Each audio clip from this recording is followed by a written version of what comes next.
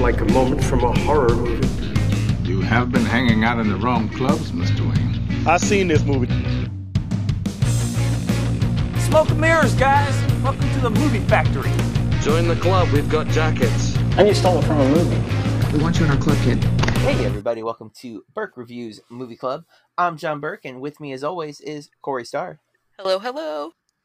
And we are here this week to start the last theme of 2020, Through the Cracks. These are movies that came out this year, which is a weird list because most of these movies went straight to streaming, but somehow Corey and I managed to not see them until right now.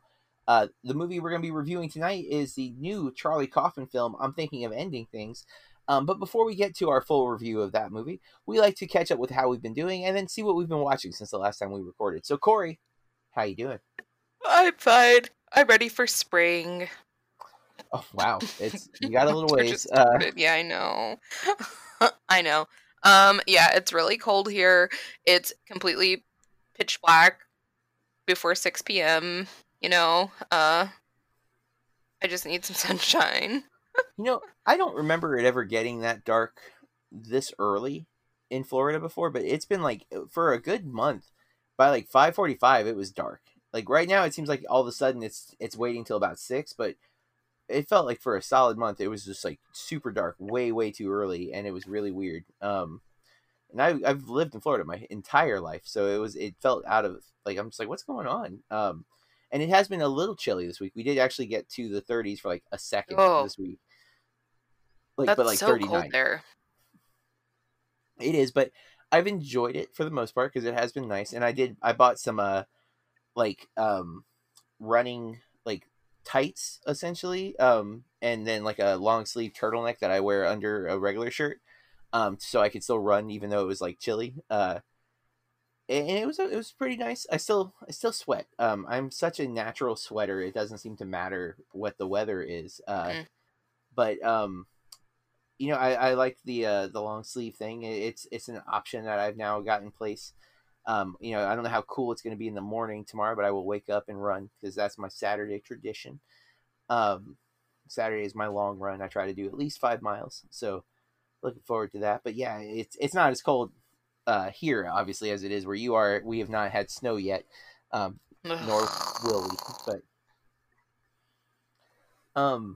other than the weather, anything interesting happening? I thought I broke some of my toes last night. That was cool. What'd you do? Did you kick something?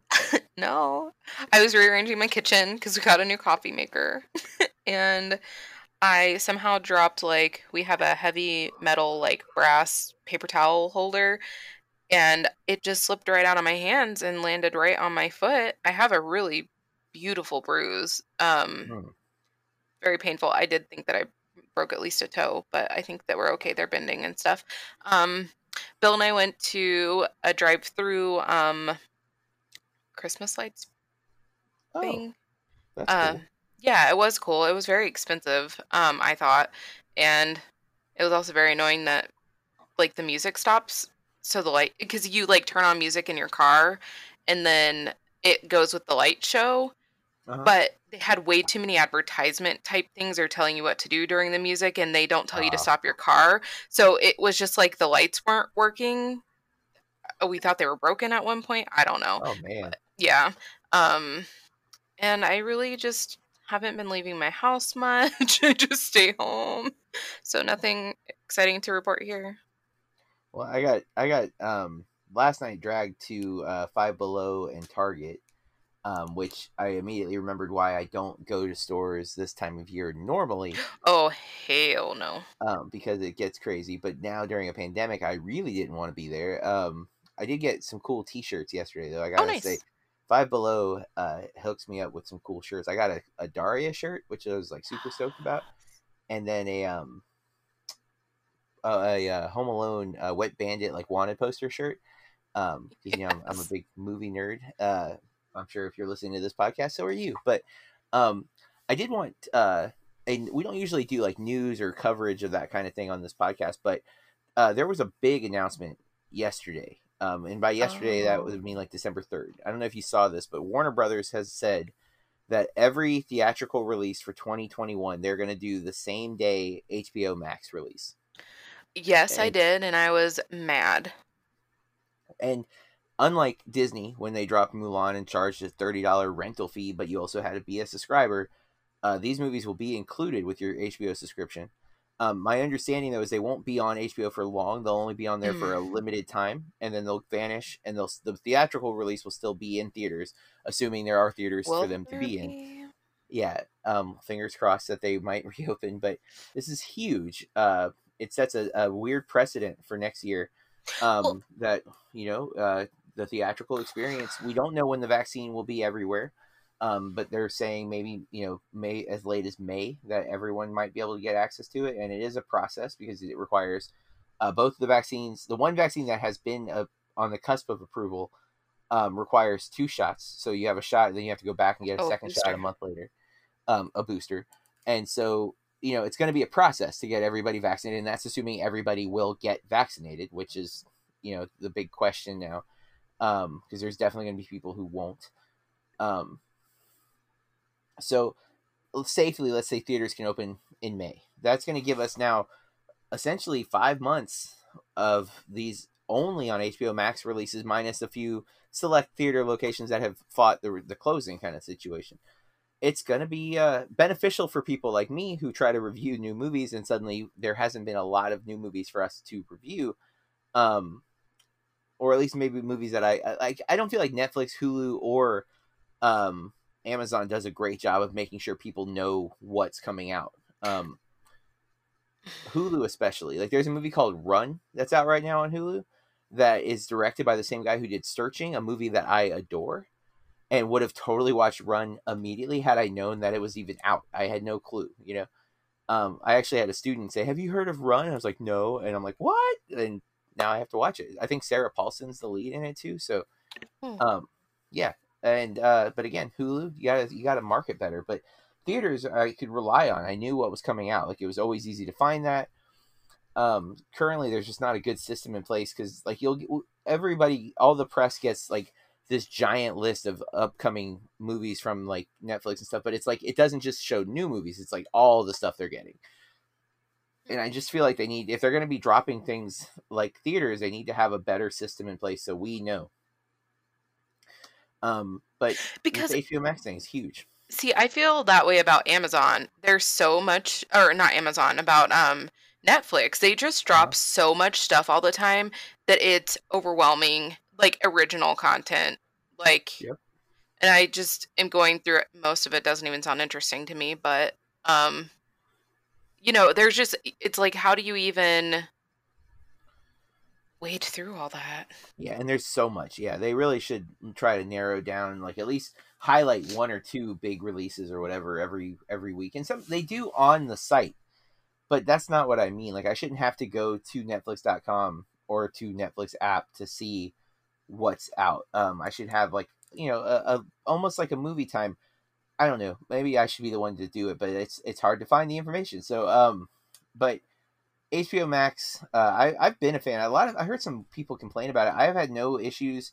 I'm lucky because I have video game systems where the app works. Obviously, there are issues if you have Roku or Fire TV just added HBO Max, I think, finally.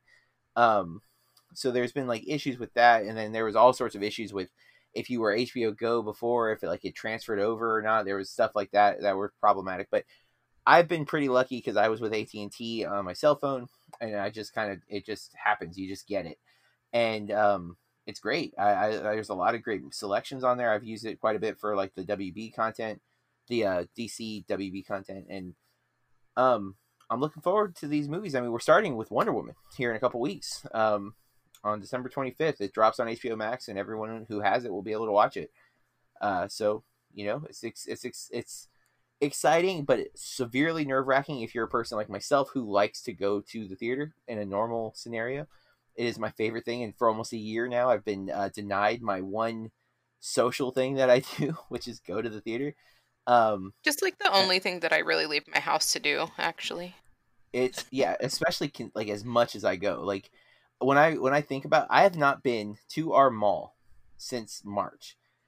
But if you were to look at my last 4 years, I was at that mall at least once a week, Mhm. if not more, for like 4 years. Like I would go almost every single weekend to that theater. There was a little window where I was using the AMC A list, and so I was going to Disney Springs instead. But that was a small chunk of time. It was like maybe 2 months that I did that. So for the most part, for 4 years, that movie theater mall has been like a second home to me. And suddenly, it was taken from me, and I'm sad. I hope it reopens. Actually, to be real, I hope they build a newer, better theater that has nice seating, because our seating sucks. But it's still like a home, Mhm. But yeah, that was my I big news thing. Yeah, it's so silly, but like I had favorite people who work at our theater. Mhm. I hope that they are all still there when I go back, if that's where they want to be. But I don't know. I It's mean, it's hard because they probably can't wait. They're not getting yeah. paid. N- I have a graduate and friend is one of the managers at the local theater, and I know most of the other people that work there just because I go there so often. So same, like I miss seeing them, and I have seen a couple of them. And again, my student that graduated and whatnot years ago. Um, I still talk to her on like social media and stuff, um, but yeah, it's crazy when you go somewhere that often and it's suddenly just gone. It's a noticeable like gap in my life day to day. But I think that kind of covers what we've been doing. So let's get into what we've been watching. Corey, you want to go first No, or second? I'll go first. Oh, you don't have a lot, I guess. I have one thing. Oh man. One thing. I've been rewatching The Office. Oh, I don't know what time this is. I don't know. I You mean, know, it's always a great show to watch. it's so good. Like, it has been a rough week. It's been like a rough 2 weeks, actually. Like, let's be real. It was like 10 Mondays in a row, you know? I don't know. It was just bad. And The Office is just pulling me through. And I love Jim and Pam. Oh yeah. I just love them. And it's like every time, I don't know, there are like so many good one-liners, so many, it's just so funny. Would I be able to handle those people in real life? No. But I like watching it on the screen. So that's it. Oh well. Um, I mean, I get the urge to watch that from time to time. I have watched a few things. Not as many as the last episode where I had been on vacation, so I watched like everything. Um, but so I watched on Saturday, or maybe it was Friday. I'm pretty sure it was Saturday. Yeah, it was Saturday. I watched Happiest Season, which is on Hulu. Sorry, it's on Hulu. It stars Kristen Stewart, Mackenzie Davis, Allison Brie, Aubrey Plaza. Directed and written by Clea Duvall. I really enjoyed it. It's getting some understandable criticism about it being another closeted homosexual story, as opposed to like that's not their. I think the argument I read was that the gay experience is not only or is not limited to the coming out of the closet moment, and there's definitely some problematic elements in this film, but at the same time, my understanding is that it's somewhat autobiographical from Clea Duvall's experience. So it's hard, like you can't say you can't tell your story because it's Mm-hmm. like other stories. So it's one of those things. I personally found it very compelling. I thought it was pretty funny. I did see the points that were made, but I didn't notice them while watching it because I am a cis white male, and that's for me it was like getting to see a perspective of a world that I'm not privy to in a way that I found in a genre that I'm quite comfortable with. I am a big fan of rom-coms, and so it just kind of worked for me. It's a good cast. I enjoyed the movie. I am always excited to see Kristen Stewart continuing to demonstrate that she's actually a good actress. So I was into it. Then I watched a documentary called The Social Dilemma Oh, yeah. on Netflix. It's really good, and it did make me. I've turned all of my notifications off of non-messaging apps. So, like, Mm-hmm. obviously, my text messages and my like Facebook Messenger. I still have those the notifications on, but I turned all the game notifications off. I've turned all the social media notifications off, because it made me look at my phone a lot more. And I've noticed since I've turned those off, like I'm not just opening up Instagram all the time because I'm not seeing like that I have 20 likes. Like I felt bad because I mentioned the HBO Max story. I sent a story to Matt this morning about it. He's like, "Yeah, I tagged you in it," and I hadn't been on Twitter since I turned the notifications off, and I didn't realize it. So, positive change, I think. And at the same time, I felt bad because I missed something that he like tagged me in. But I watched that. Really, really enjoyed that documentary. Then Matt and I just did our episode on the Christmas Chronicles Part 2, the sequel that has Kurt Russell as Santa Claus and his wife Goldie Hawn in real life as Mrs. Claus. It's fun. We like it. It's not the best movie. The first one's a little better, but I think they're both, they serviceable. But Kurt Russell as Santa is like my favorite thing in the world. He's fantastic as Santa Claus. Monday, I watched the movie we're going to be talking about here in just a few minutes. But then the last 3 days, I've been on a Christmas movie kick. I watched White Christmas, which is a favorite of mine. I adore that movie. I watched that the other night. And then tonight, before recording, we did a double feature, my wife and I. We watched National Lampoon's Christmas Vacation, a favorite of both of ours. Although I came kind of late to that movie because I still think Griswold's a jerk. Chevy Chase is a jerk in that movie, and it's hard to like him. But by the end, you do. If you can get past him being a jerk, you tend to find the humor in the movie, and I do. I love it's stupid funny. But then I kind of jokingly, but kind of also really seriously wanted to watch It's a Wonderful Life. And I said it kind of joking, and Kathy was like, "Oh, I guess." I'm like, "No, we can watch something more fun." I'm like, "I know you've seen it," and then she was like, "Well, really, I don't think I've watched it as an adult." And I'm like, "Well, then we're watching it because I've been watching it pretty much annually for the last 5 years, or maybe 6 years. It is one of my all-time favorite movies. I do argue that It's a Wonderful Life is not a Christmas movie. It is something way more. It has Christmas themes in it, and it does qualify as a Christmas movie, but I don't just limit it to a Christmas film. But man, Corey, I cried more than normal. I always cry at the end of that movie, but I was like, as soon as it started, my brain was already like thinking about the later parts, and I started tearing up like in the early part of the movie. I'm just like, okay, I gotta bring it down a little bit, but it's been a long week, and so I needed the reminder that George goes through. Like, sometimes it feels like you're doing everything and no one else is doing anything, but they're there for you when you really need them. Like that reminder that it might feel like you're, as a teaching hybrid and online, this week has been real trying, and that kind of reminder that like I'm not alone, and all the good that I'm doing, even if it doesn't look like I'm getting the results that I really want, I'm still doing things. I'm still making a difference, even if it's not always visible that I'm making a difference. All those connections, So that was I needed it. I love that movie. It is literally in my top 5. And Jimmy Stewart or James Stewart, however you want to go. Just one of my favorite actors. I'm a big, obviously, listeners, hot take, I'm a Hitchcock fan, and Stewart's in several of my favorite Hitchcock movies. And then It's a Wonderful Life. He's just amazing. So, plus I love The Philadelphia Story. Excellent movie. But that's what I've been watching. I did not get to the Titans again this week. I went to watch them one time and I just didn't. I think over the weekend I watched like 5 episodes of Mr. Bean, kind of randomly. Like, did you say you've never seen it? I've never. It's not really for me, but oh my goodness. Yeah, no. I feel like, have you talked about Mr. Bean before? I think actually you have. Not. It's definitely possible. I haven't watched it in years. I used to when I was in like high school. I think it was on PBS, and I used to watch it all the time on that.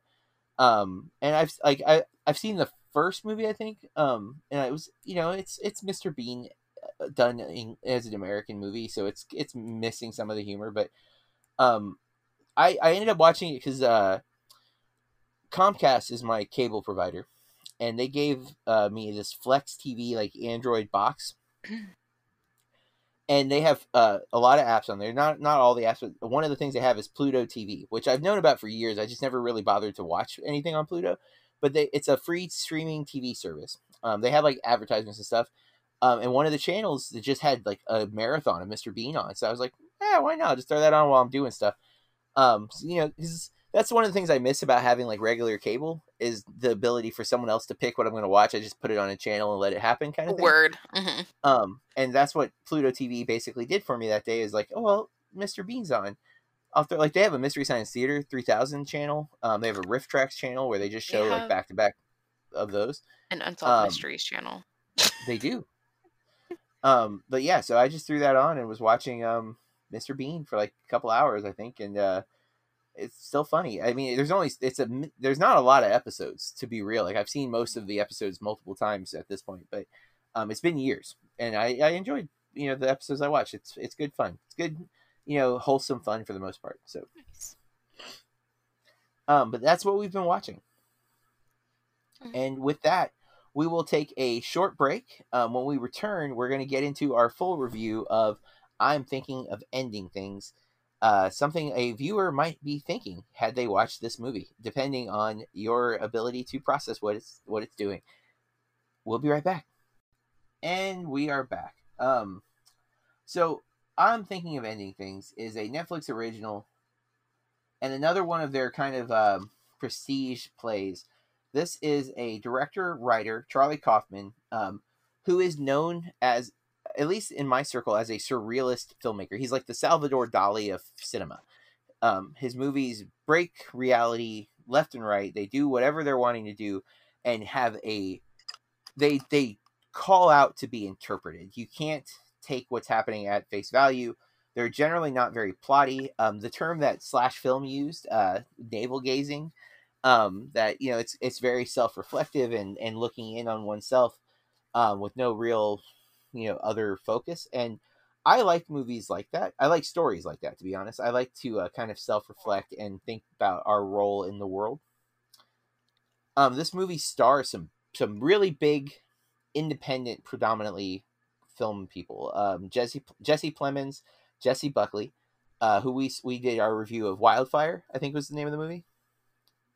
Or Wild, something like that. The Scottish singer movie. Oh, Wild Rose, I think. Wild Rose, that's it. I always mess that up. Wild Rose. The red hair.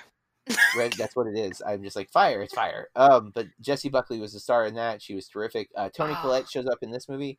David Thewlis. And Guy Boyd has a major role, but for the most part, everyone else is minor. They just kind of show up and leave. Has a 78 Metascore, a 6.7 IMDb user score, and the plot synopsis is full of misgivings. A young woman travels with her new... What happened? Oh, I'm just laughing because I can only imagine. It's not very detailed. A young woman travels with her new boyfriend to his parents' secluded farm. Upon arriving, she comes to question everything she thought she knew about him and herself. We're going to start with no spoilers, and then we'll get into spoilers. However, apparently this is based on a book, too, which I did not know. But I watched... I actually only listened to about half of the Slash Filmcast episode. I didn't even get into the spoilers on that episode, but David Chen, who is one of the I would say he's the lead host of the show. He kind of is the runner. He like talks to them, guides everything. He has a YouTube channel, and he had done a kind of more spoiler-ish interpretation video essay, and I watched that, and he basically confirmed things that I had already thought, and that another video who I did not at the moment, I don't remember who it was. I'm going to look that up while I'm talking here, but I would say if you haven't seen Kaufman's directorial films, he's only got 3. His debut was Synecdoche, New York. Followed with Anomalisa, which was a animated film. I think it's like a puppetry, if I'm not mistaken. And then this movie. So he's only directed 3 films. Now he's written a few other ones, being John Malkovich, we did on this podcast. Mm-hmm. And I don't remember if we did Eternal Sunshine for this podcast. I think we did. I thought we did too. And if not, I've seen that movie. I've taught that film. Like, I am very, very versed in that particular film. Now that is directed by Michel Gondry. Being John Malkovich is Spike Lee. Nope, not Spike Lee. My God, Spike Jonze is another Spike. And I like both of those movies. I'm a big Eternal Sunshine fan, though. That would be like over the other, but Think Story is the other YouTube channel that I watched their video, the ending explained. And again, I feel like he more or less confirmed what I thought. And I only understood this film because I feel like I understand Kaufman's visual storytelling style. Because the first time I watched Synecdoche, New York, I had no clue what happened. And I made up a new rating on BurkeReviews.com of inconclusive, where I was so unsure of how I felt about the movie because I wasn't sure I understood the movie. And then on our podcast episode, either that we covered it or I at least watched it. We definitely did an episode on Synecdoche. I can't remember like the details of that episode, but I watched it for the second time and I definitely got it much better. And I did a little more like reading and stuff about the movie to try to make sure I was getting what it was doing. So this movie felt easier because I felt like I was speaking the same language as Kaufman this time around, which I did not feel when I watched Synecdoche the first time. So for me, I was immediately into this movie. I think it's brilliant. I think it does a lot of the same style that Synecdoche does, except this leans heavily into horror in the second act, I would say. Like, and maybe it's Toni Collette and her role in Hereditary, because she's definitely channeling a very similar, like, creepy, manic vibe. Yes. But it's hard to say you love this movie because it's a very existential, dour, kind of sad movie at its essence, but it's the way it's done, the way it presents it, the way it actually hits some interesting stereotypes or tropes from this type of movie in unique and interesting ways, and the performances are fantastic. Jesse Plemons has continued to impress me time and time and time again. The dude just keeps upping his game. He is so good at being stoic and like feeling like there's like you can just tell there's so much.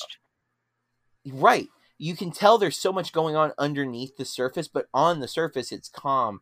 And when he needs to leak out what he's thinking, he's so good at it. I don't know if you saw Game Night. Mm-hmm. But he's like I actually love everything about that movie, but he's like the best part of that movie. And then I had forgotten until I watched El Camino last year or the year before, the Breaking Bad movie, that he was in like the last season or so of Breaking Bad. Oh. And he has a major part in El Camino, which I think that, again, what we were just saying, how he has this really weird ability of just putting on the surface level of something, but yet you're aware that there's so much underneath the surface just waiting. And that plays such a big role in this film because he is so detached, but you just see little glimpses of what's going on, and it slowly alludes to what you get at the end of this movie.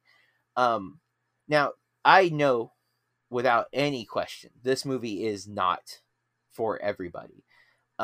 It is a challenging film in so many different ways. It's uncomfortable. It's unsettling. If you're looking for a straightforward narrative, it is not that. If you've never seen a Charlie Kaufman directed film or even some of his written stuff, you are going to be confused because this movie breaks reality left and right. And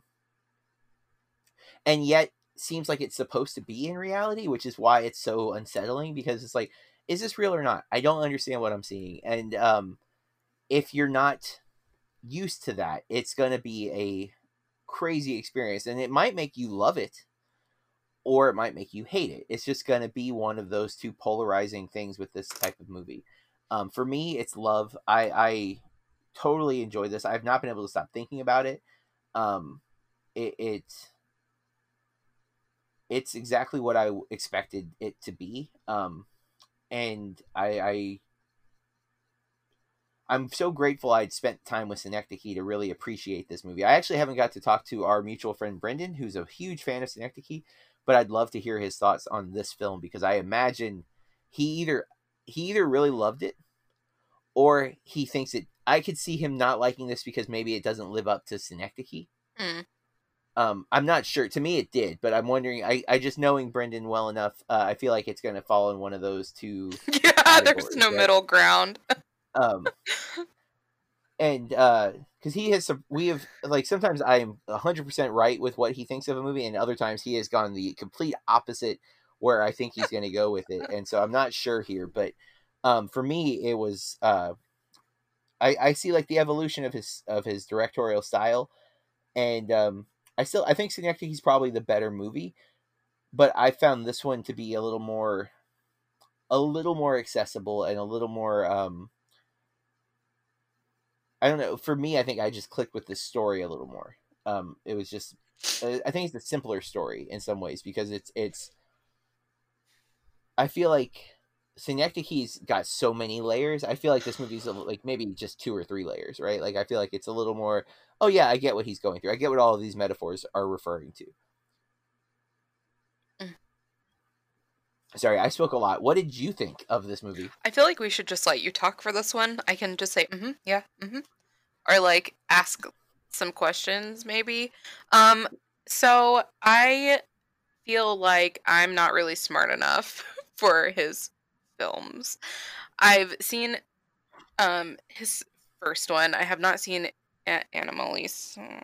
I wanted to see it in theaters, but I missed it for some reason, and then I was told that it's very sad, and I'm very emotional anyway. Like, I sometimes have a hard time with really sad stuff, so there's that.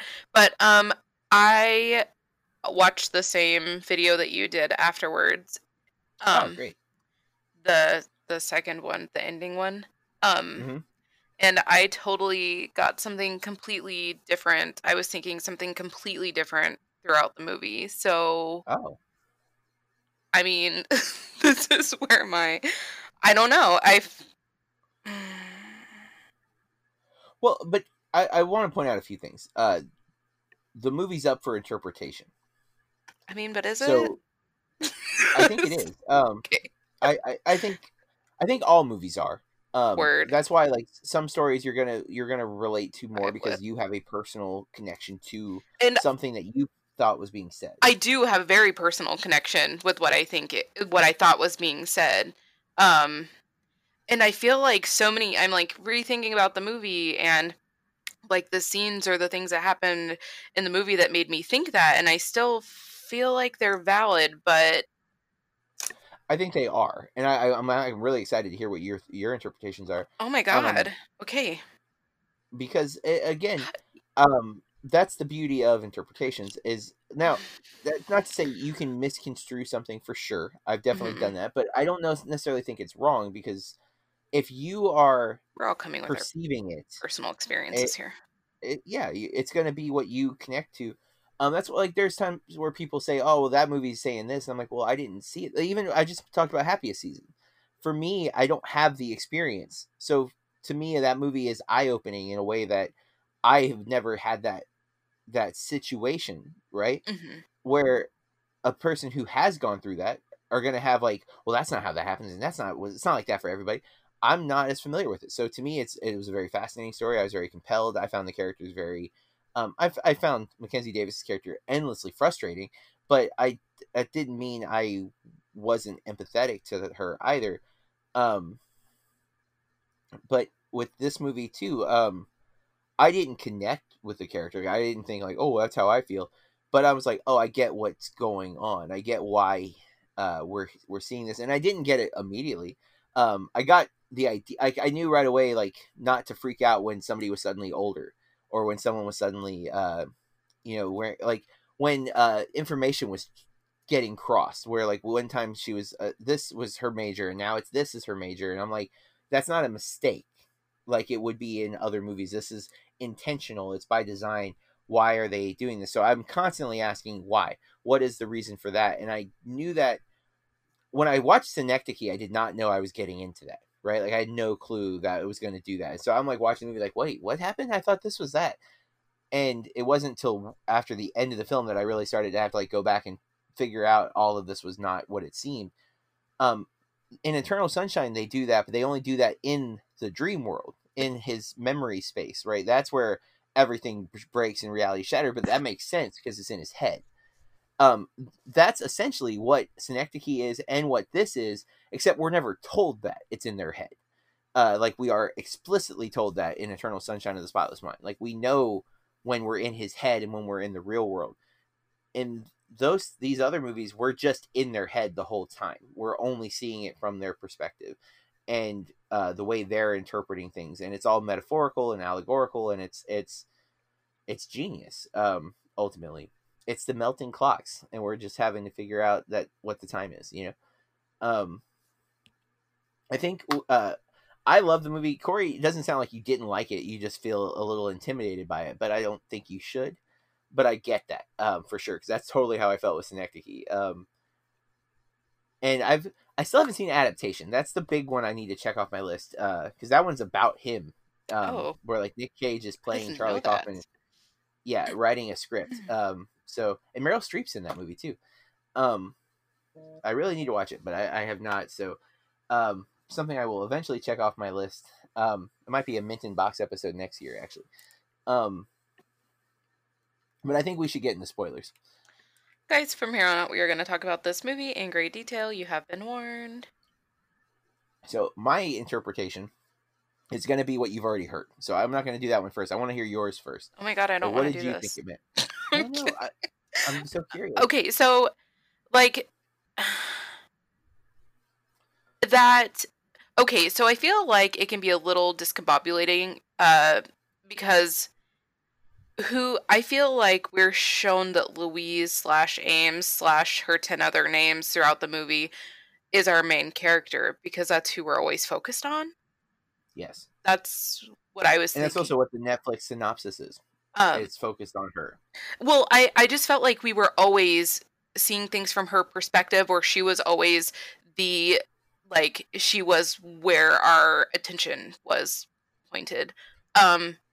So a lot of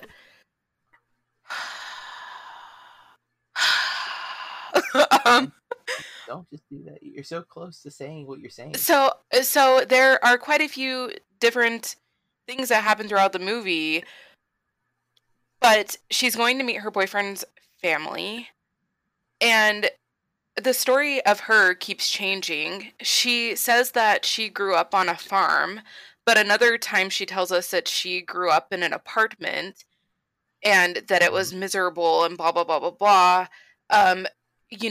There's a part where he asks her to recite a poem and she recites it. And I was just like, how do you remember all of that? You know what I mean? I was very impressed. We find out that she's a painter and she shows some of her paintings to his mom and dad. She's very repetitive of herself about many, many, many, many, many things throughout the movie. We do see the flashes of age, like differences in age. We see like a flash of, why am I forgetting his name? The boyfriend.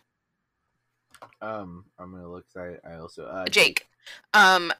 Where his hands are old. But it's the part where she goes into his bedroom, his childhood bedroom, and sees the paintings that were her paintings, but they're signed in the basement. Sorry? The paintings are in the basement. Oh, it's the book in the bedroom. Right. She sees the paintings, except they are signed Jake at the bottom. Yep. And then she goes into his bedroom, and she finds a book of poems, and it's the poem she was reading, or she was reciting. So those aren't hers. So I thought that and also there was a point earlier in the movie where she finds out that, was it his mother? No, it was his father, who also changes ages many times, and the mother. But that he has Alzheimer's or dementia. He never answers which it is. It's just something with his mind. So I thought that it was actually her that was suffering from that. And like her changes in mood, like there are just so many different things that made me think this. I don't know. Like that she was misremembering things that and who they actually happened to. So when she was remembering. Listeners who maybe aren't as versed with the like academic side of film, a framing device is a tool that a lot of storytellers use, where we wrap our main story in another story. So, like, let's use Edward Scissorhands, a movie I know you know very, very well. The story of Edward Scissorhands that we witness throughout the film is framed as a old lady telling the story to her granddaughter, right? Mm-hmm. Movie begins and ends with that framing device. This movie doesn't give us the opening frame, but it slowly hints at a framing device. We see our first shot of the girl. She looks up at the window, and I think we see Jake look down at her. Mm-hmm. And that's starting to hint at this. And so the key element of the movie is that Jake is an old man, a janitor, who is thinking of ending things. He is tired of his life, and he's considering suicide. And he's flashing back at his biggest regret, which was never finding love. And the girl, the young woman who's played by Jessie Buckley, was a woman he did see at a trivia night. At least that's what we're supposed to kind of take from the story she tells. But he was too scared to approach her. Which is why when she's telling the story, it keeps getting messed up. Because he's trying to, like, fantasize what it should have been. And he's second guessing himself. What should I have done? What could have happened? What are some realistic ways that we could have ended up together? But they never ended up together. They never had a relationship. Which is why all of her stories keep changing, because he's filling in gaps that, you know, he doesn't have that information. She was just a girl he saw one time, and he regrets not talking to her. And she represents more than that. That's why even the actress changes at moments. Rom-com, which it's kind of a mean jab at Zemeckis, but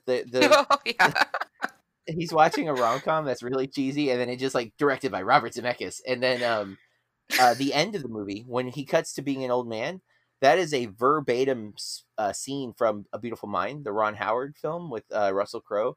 And they're kind of making fun of the old man makeup at the end of that movie, because they're all in he's an old man makeup, and they cut to the audience, and everyone in the audience is in, like, really badly done old person makeup, where, like, it's noticeable that it's old person makeup and these aren't old people kind of thing. But he gives the verbatim speech from that movie. I've never seen that movie. Oh, well, you should. It won an Oscar. I like it. It's not as great. I don't think it was the best picture that year, but it's a good movie for sure. But and then it goes, and he does a scene from Oklahoma, which I had never seen Oklahoma, but there was enough talk about Oklahoma earlier in the movie that I assumed that it was a scene from Oklahoma. So, like, that, all that can be interpreted for a multitude of things, but we do get that he's a janitor. There's hints. We see the janitor earlier in the movie, and there's, like, you're like, what is this supposed to be? And then when she's in the basement, she looks in the washing machine, and there's all these janitor uniforms in the wash. So there's, like, a lot of hints that Jake is the janitor early. And go ahead. I knew that. Mm-hmm. I don't know. I mean, I think your interpretation makes sense. Like, it would justify her memory gaps and her uncertainty and the change of names and the phone calls and stuff, but like, and I don't know, even when it does change actresses in the car, and I feel like this movie needs to probably be watched multiple times unless, mm-hmm. And also I was thinking maybe before I watch any more of his films or rewatch any, I should just watch like a video explaining it first, because there's so much that you can miss. There's like, because it doesn't, I don't know how to explain it. It's not like big and flashy. I don't know. No, I think does it call out attention? There's a restaurant chain. I don't know how far it goes. I know it's down here in the South, but called Cracker Barrel. I know you're familiar with it, Corey. We have it. You're from here. Oh, wow, really? It's all the way up there yeah. too, huh? So one of my favorite things to do is go to the table and play the little triangle puzzle game. Yes. Right. It's a simple enough game on its surface, right? It's little pegs. And I've played that game since I was a kid. My aunt bought me one because they have them. You can buy those or whatever. And I played it. I still have. I think I've only ever got to like 2 pegs, like once or twice, right? It's a pattern. You can once you memorize the pattern, you can repeat it over and over again. But I've never bothered to try to memorize it. Like, I literally just play it every time. Like, I just do the thing, and because I enjoy the process. right? Mhm. And I feel like that is kind of not quite the analogy I wanted to go for, but it's in the ballpark. Is that Kaufman's movies are a puzzle. You can go through and nitpick every single little thing and get all of the answers, or you can just enjoy the process. And for me, enjoying the process is a big part of it. I like trying to solve it. I don't necessarily need the solution to enjoy it. It helps. I don't want to be complete. Like I want to at least know how to put the pegs in the holes, right? Like I don't want it to just be like, I don't get You it. don't want to be But bamboozled at the end, though, Corey. see, I don't feel like he does that, and that's the thing. I think he hits you at the end. I think he gives you a finale. He doesn't leave you completely No. like hanging, but at the same time, it's not always going to be clear in every scenario, and I'm okay with that. Again, I'm not saying everyone. I accept everyone will not like this movie, but trying to like explain where I'm coming from when I watch his stuff is I like the challenge. It's honestly a Rubik's Cube is a better analogy, but I hate Rubik's cubes. Like I don't even want to touch one. I know I'm not going to do that. Like that's too much. But the other types of puzzles that are a little more accessible and yet at the same time I still don't try to master. I don't put the effort in to memorize the routine. I just want the experience of trying to solve it. And that's more in vain for me with what I get from his movies. But I can totally see why someone would be like, screw this. I just want to know what it's saying. But that's to me the kind of the genius of Kaufman is that I don't question for a minute he's getting something from making this. Like he is definitely working through things, and that's what the navel gazing element comes in. It's like it's very much about himself. But I think we need to do that. I think sometimes we don't look inward enough, that we are way too quick to just look at the outside world and all the stuff around us and not reevaluate what matters to us and what we regret and what we're remorseful for. This movie's about loneliness, and I get that. Go ahead. I feel like some of us do that enough on our own and we don't really necessarily, I don't know. I don't know. I mean, I think self-obsessed and self-reflective are not inherently the same. I think there's a lot more people who are self-obsessed than they are self-reflective. Okay, fair. Definitely. And I think this movie is going for the self-reflective. I think Kaufman is. I think Kaufman as a person is constantly questioning his choices and his actions, and maybe that is a trend in his style. I've only seen Anomalisa once, and I don't currently remember it. Like I remember Jennifer Jason Leigh's in it, and she's excellent as a voice actress. I'm a big fan of her. I just like her so much. Yeah, me too. And that's but I don't really remember the movie all that well. There is a really creepy puppet sex scene. But it's only creepy because it's puppets, and it's just not, you don't expect puppet sex scene in a movie, but at least I don't. I guess maybe other people do, but I don't remember the movie well. But I know it is definitely trippy. There's this whole thing.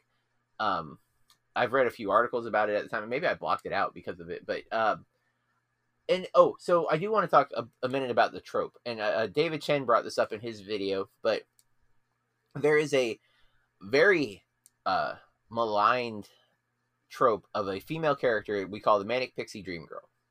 And the Manic Pixie Dream Girl exists only to help our usually traditionally straight white male protagonist fulfill their dreams, to become something more, to their life is boring and this Manic Pixie Dream Girl shows up and makes their life magical and wonderful.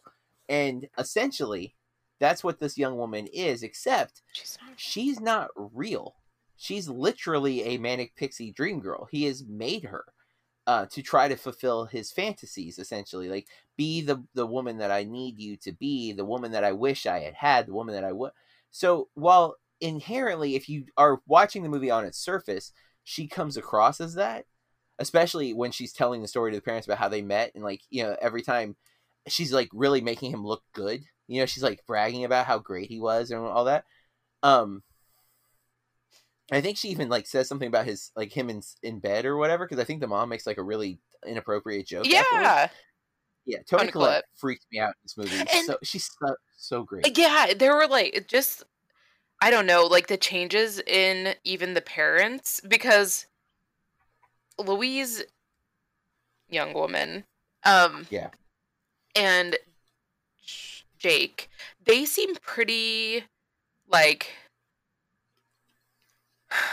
balanced throughout the movie, but his parents, like they so I've been really anxious this week, and I was thinking that maybe this wasn't the right movie for us to watch because it made me Yeah. very, very, very, very, very anxious. Like, they're changing moods, they're like, even the way they were talking, and just so, I don't know, be No. prepared for Yeah, that, no, guys.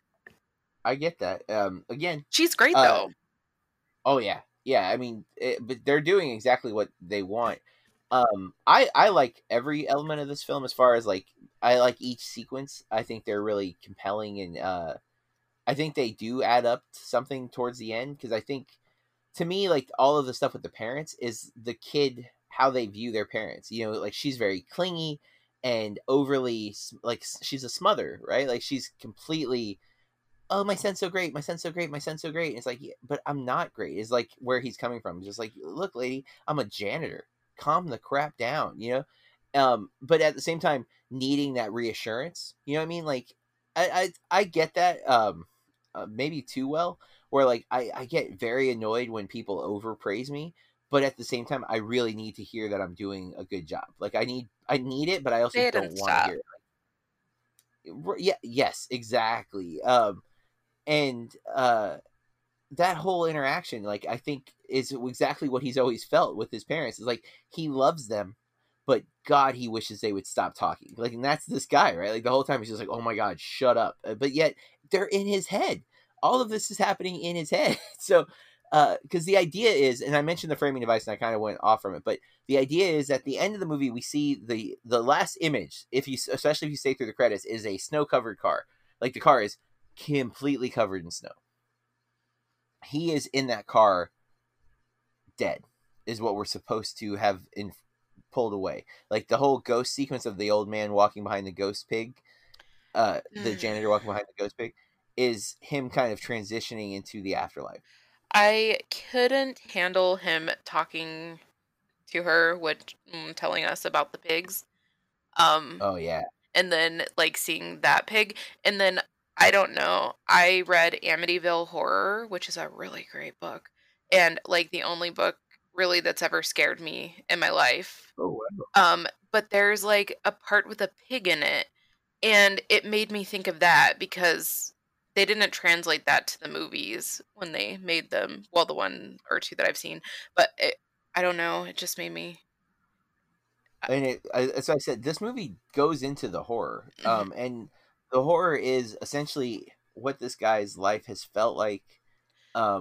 You know, when he looks back at it, he's just full of regret and he's lonely and he's at the point now where he'd rather die than keep going. And it's super sad because of that.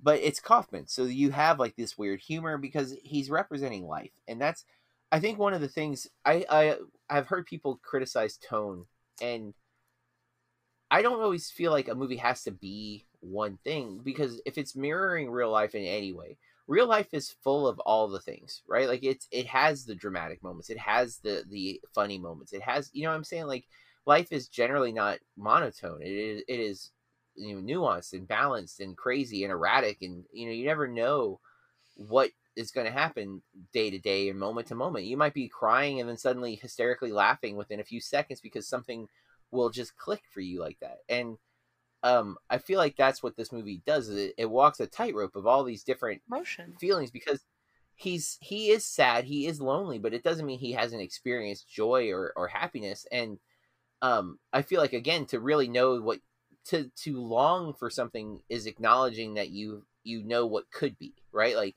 I am sad because I feel like I needed a person who loves me, and that means you understand the like what how love would feel or how happiness could feel, at least like the general idea of it. Even if you don't truly get it, you're longing for that feeling, right? Like a drug addict who longs for that high again.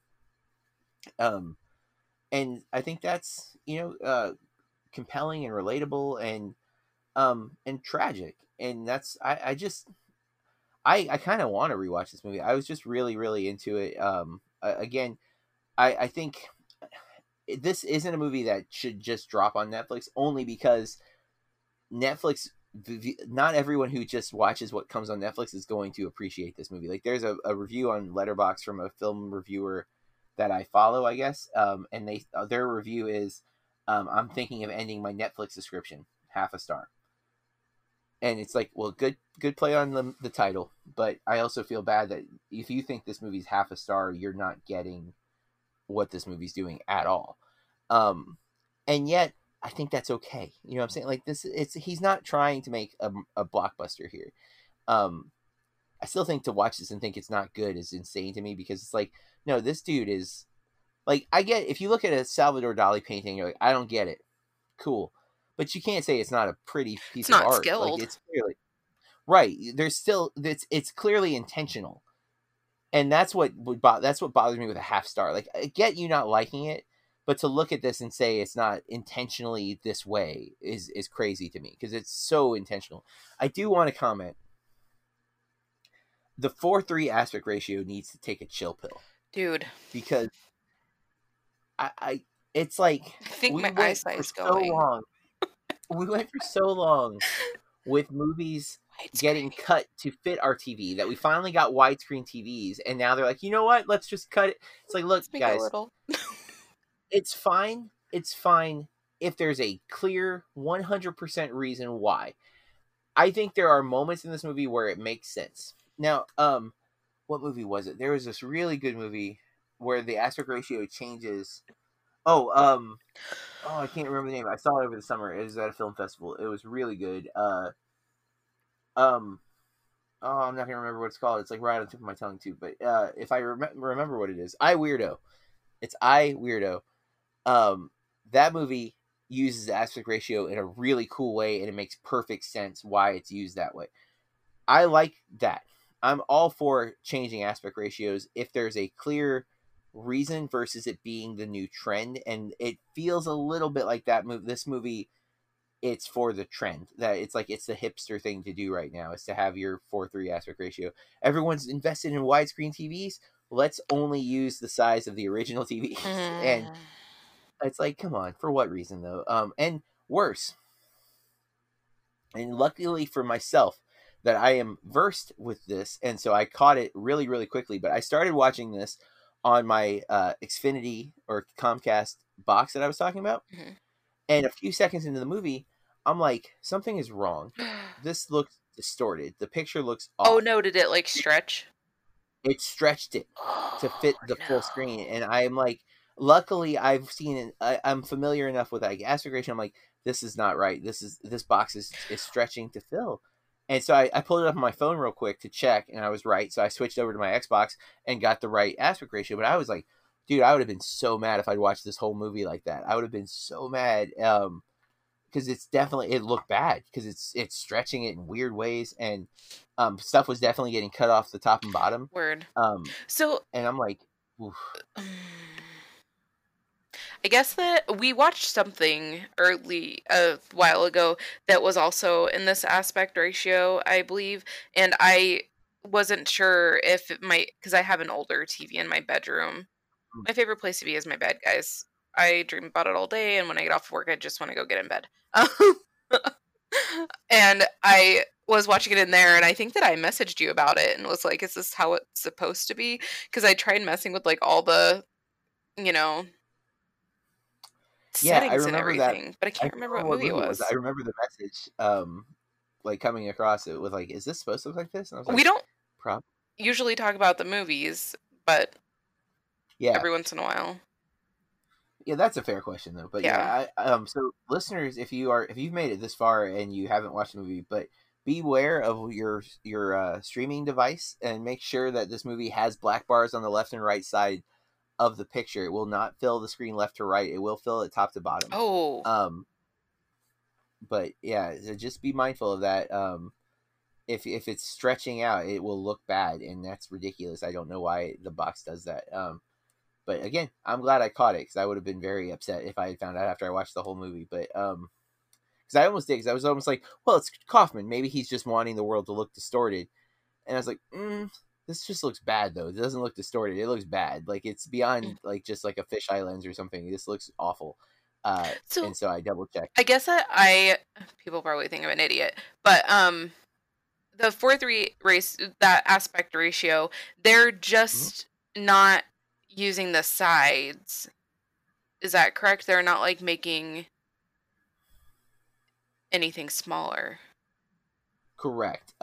It's a different. So depending on your lenses, and you can do it in post. Like you don't have to film Oh. it that way. Although traditionally it is going to be filmed that way. But like Tarantino shot Hateful Eight Mhm. in a super wide ratio, and people criticized it because he used this super wide film that had only been used a few times because of the cost, and he then locked them inside a cabin, right? So it's like you're Word. using the super wide angle where it's meant for like landscapes and things like that, and you then throw them in a cabin.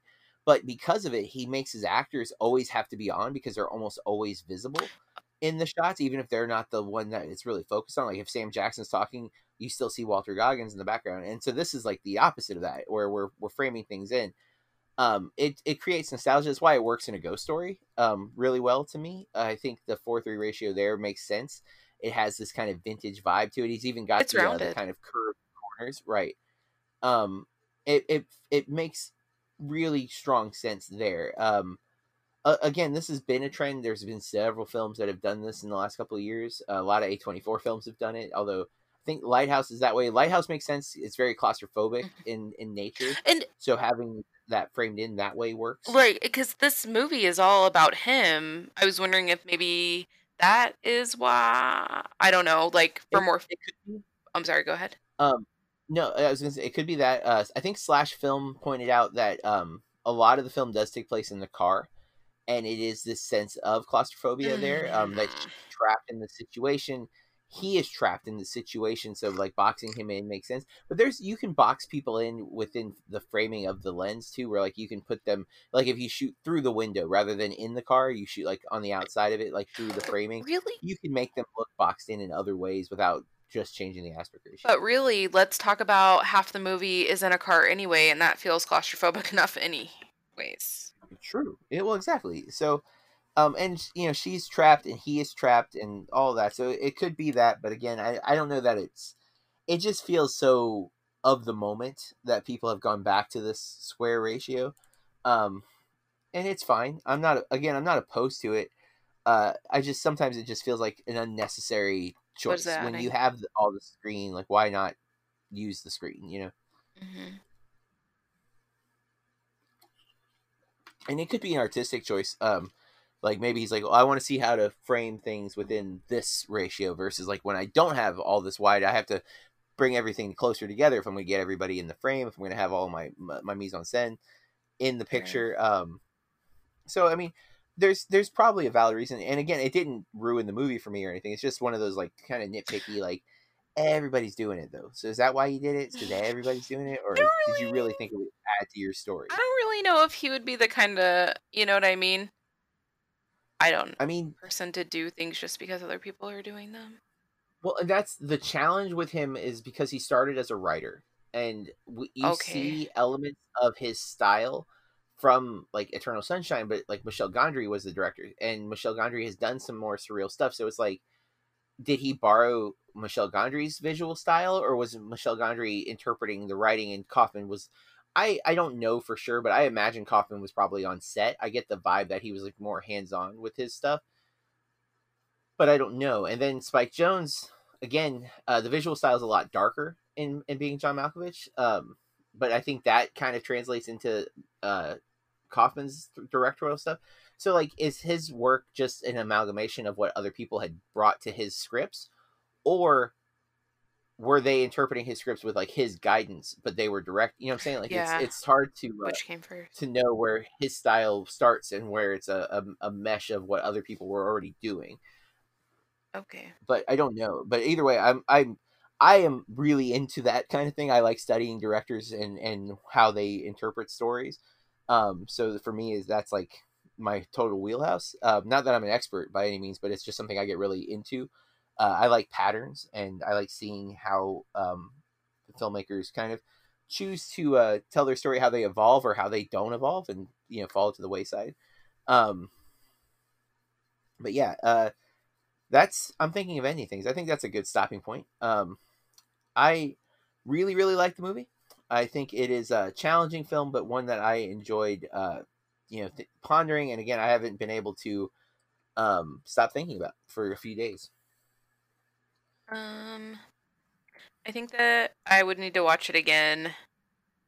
I'm gonna.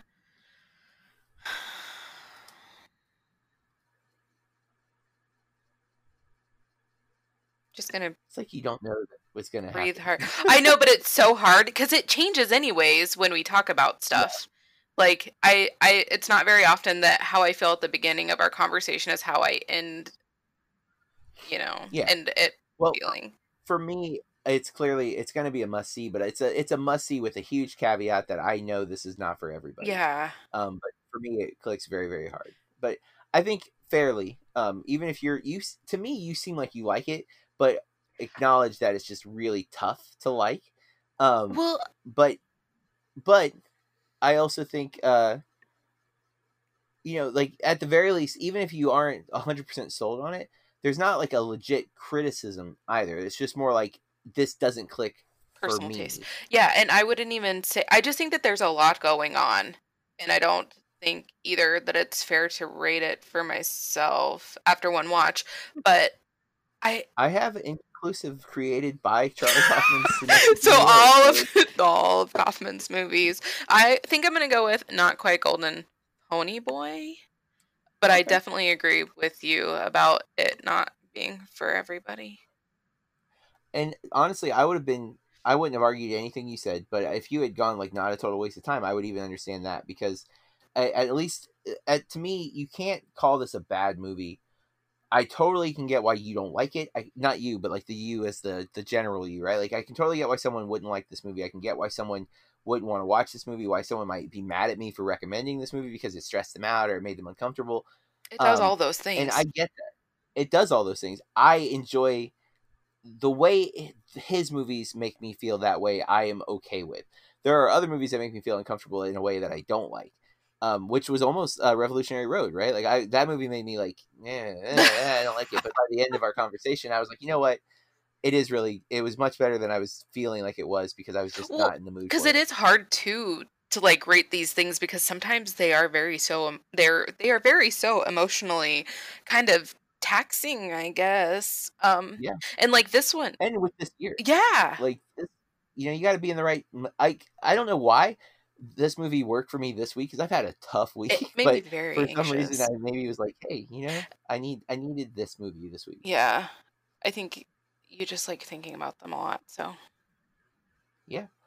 Well, listeners, that is our episode on I'm Thinking of Ending Things, the new Charlie Kaufman film that came out on Netflix just a couple months ago, but almost slipped through the cracks, and we caught it now. I'm happy about it. Corey's not as sold, but still not upset about it, which is good enough, to be honest. Next week, we're going for the blockbuster. We're going for that big mainstream movie that we missed. And we have a kind of weird thing in common about this movie is Corey picked Mulan, which is now streaming on Disney Plus. If you're a subscriber, you don't have to pay any additional money. You can also buy it on physical media, which I was a little surprised at, and it's at like Redbox and stuff. But we're gonna be watching Mulan. And Corey and I have never seen either version of Mulan. We haven't seen the animated version or this version. So we're gonna try. We're not gonna commit. We're committing to the new 2020 Mulan. That's what we're watching. But we're gonna try to watch the animated one too, because why not? It would make sense to see. I have seen every other live action adaptation that Disney has dropped, and I've hated all of them. Not Cinderella, right? Except what happened? Not Cinderella. No, as I was about to say, Cinderella was the big surprise. That was the one I waited to see. I was like, yeah, whatever. I honestly haven't seen it, but Cinderella is my favorite princess. Her and Aurora. Thank you very much. I really like that one. And I actually was pleasantly surprised with Aladdin, but I went in with real low expectations of Aladdin. Like, I was like, there's no way this is gonna be good. And let's be fair, that movie had the magic of Will Smith. Will Smith is inherently likable, and so he can make any movie better just because he's Will Smith. Even the worst movies are not as bad because Will Smith is in them. That said, Mulan I was excited for because it was the first one that Disney has done where they weren't just trying to make the animated film again. They got rid of the music, is my understanding. Like, there's a traditional Disney princess. It's a musical. This is not. I knew Eddie Murphy voices a dragon, Mushu, in the animated version. That character is not in the live action adaptation. My understanding is they wanted to make this movie feel more like a real life war movie. And so I was all on board with that. Unfortunately, the reviews have been middling at best. So not super stoked to catch it, which is why it was slipping through the cracks. I didn't want to spend $30 on a movie that people were saying wasn't that good. So I waited. But that's what we're watching next. So I'm excited to check it off the list for 2020. It's a movie that I was supposed to get a big theatrical release and then didn't get to. It was the first big movie to be dropped straight to streaming that instead of getting the theatrical run that it was expected to, and has maybe set the bar. We see now Wonder Woman 84 dropping in December, and then as we mentioned, all of WB's big films next year are going to drop on HBO Max same day as theater at no additional charge. So take that, Disney Plus. So I'm now wondering too, because the new Pixar movie Soul is supposed to drop on Christmas as well, and I'm wondering if Disney's going to give it to us for free, if they're going to still try to make us pay for it. It's Disney, I feel like. But if they're going to compete with Warner Brothers, they're going to need to, change their style. Do they really have to compete though, because it's Disney? Fair point. And again, to be fair, if you just wait 3 months, apparently we get it for free anyway. So, or not free, but we get it with the streaming service. I was really looking forward to Soul in the theater, so. Me too. I'm a big Pixar fan, so I was excited to see it. But, I am going to watch it at some point. We'll see what happens. But that is our episode, folks. If you like what we're doing here, we ask that you take a minute, rate and review the podcast and whatever podcast listening service you use. And follow us on social media. I'm at Burke Reviews, and Corey? At Corey R. Star, 2 R's on the end. We thank you for listening to the show. We'll be back. We have 3 more episodes in 2020, and then we'll reveal the really cool schedule that we've got going for 2021. We're very excited for many reasons to get into 2021. But we still have 3 more episodes in 2020. We'll be back next week with another one. Until next time, keep watching movies. This has been a Burke Reviews podcast. BurkeReviews.com.